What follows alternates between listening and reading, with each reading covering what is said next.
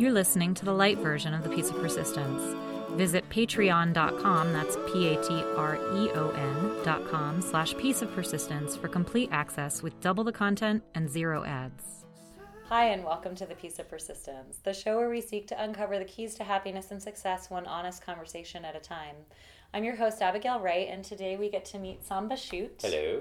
Samba is an actor, comedian, and writer, and he was born in the cradle of the Sahara Desert in Nouakchott, Mauritania. He grew up in Ethiopia and at the age of 18 moved to Holland, where he studied at the Utrecht School of the Arts and began to pursue his entertainment career. Wow, you pronounced that really well. Thank you. Yes. In 2006, he won all prizes at the Lights Cabaret Festival, which is Holland's largest national comedy competition.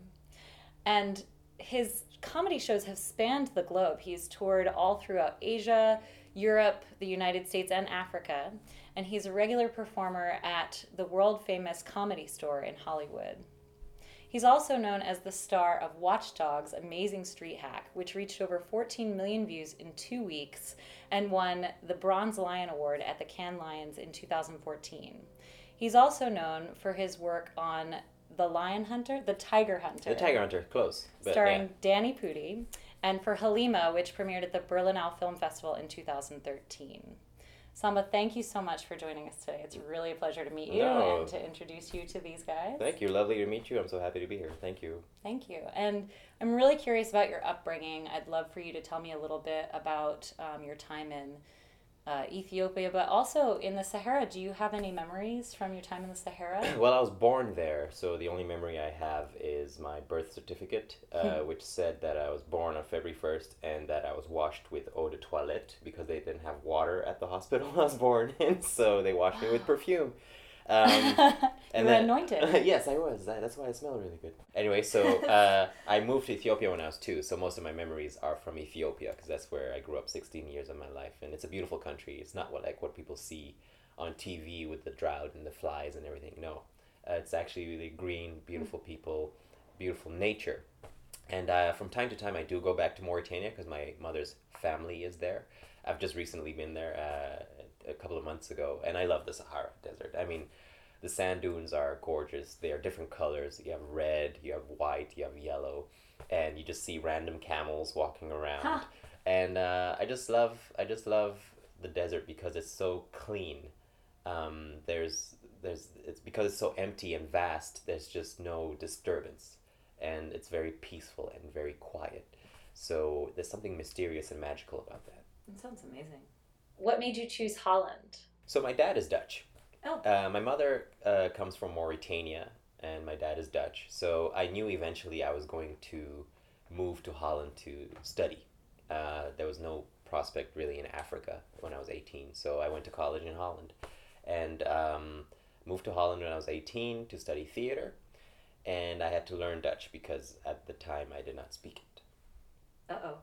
Yes, one of the hardest languages in the world. Just saying good morning is goeiemorgen. So, bless you. Thank you. Yes, get that warmed up in the morning.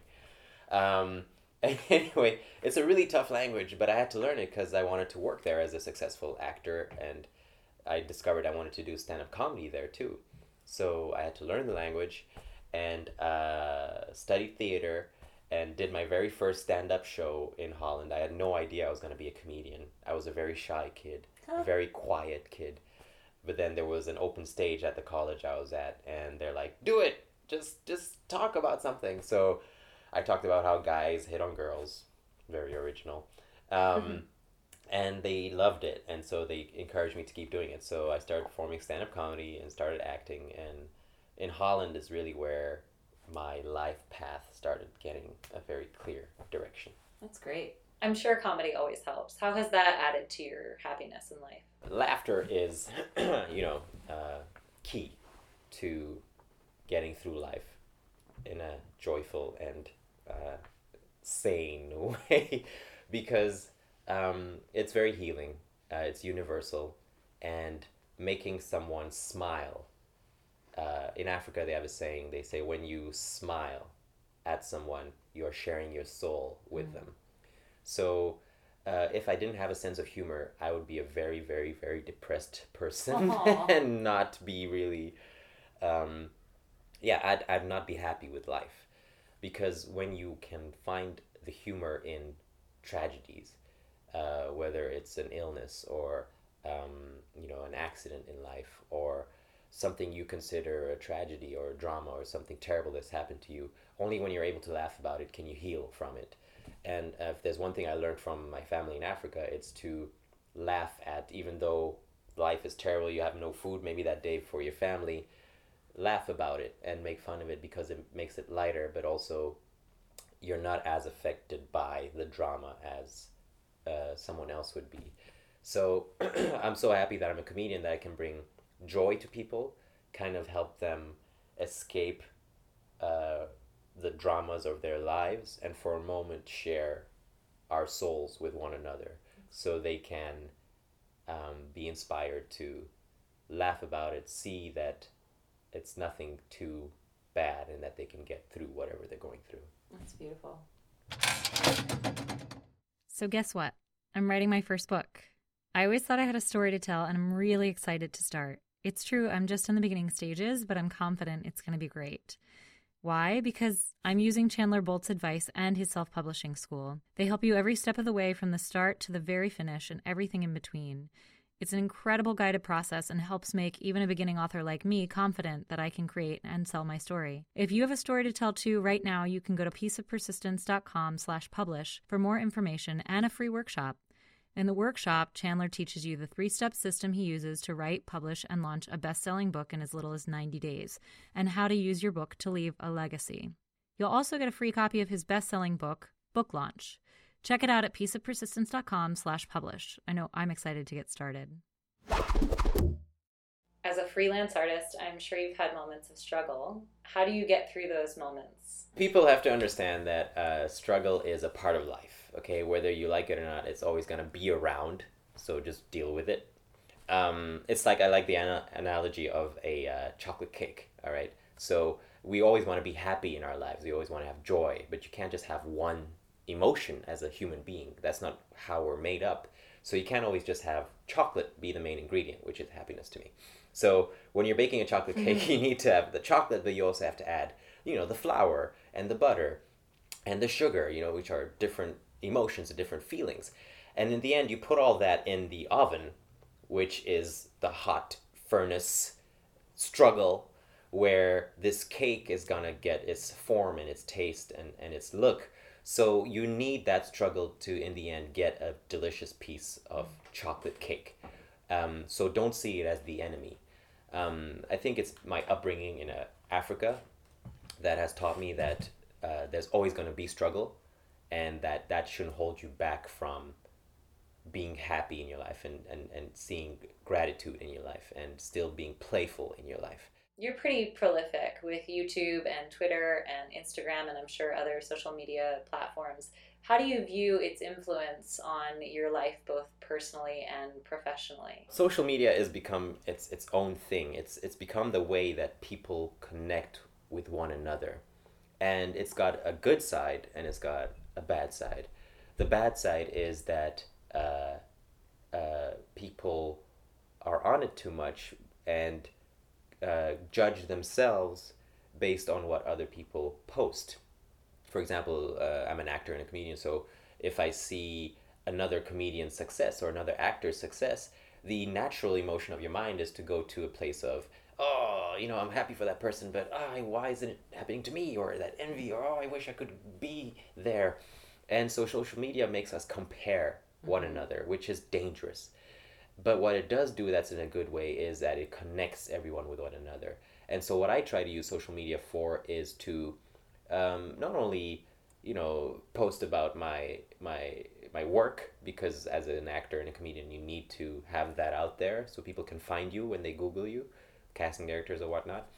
But I try to always be positive in my posts, because there's so much stuff going on in the world that sometimes people just need to feel good and connect. So my posts are very positive driven. I try to make people laugh, because Chaplin said, a day without laughter is a day wasted.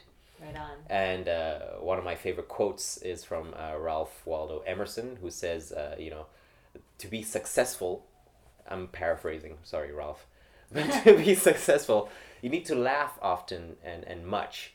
And then that helps you earn the respect from intelligent people, but also the affection of children.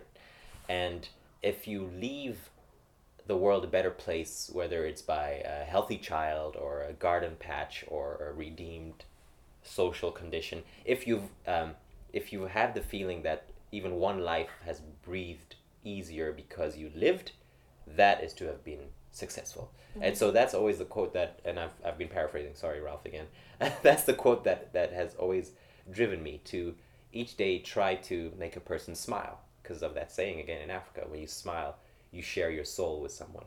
So if we're able to connect that way, and that social media is that platform, or has become that way for us to connect with one another, to share each other's beautiful souls and healthy, happy inner children, I think it can be a very powerful way to bring people back to that feeling of, yes, I love chocolate cake. And I'm so grateful for this chocolate cake that I have in my life. Do you have any advice for us? Laugh every day if you can. Remember your inner child. Don't ignore them. Play and dare to be who you think you are. Dare to be you, because that's the scariest thing. It's just standing out there being like, this is my chocolate cake and I hope you find it delicious, but I do, and that's all that matters in life. Just find yourself delicious.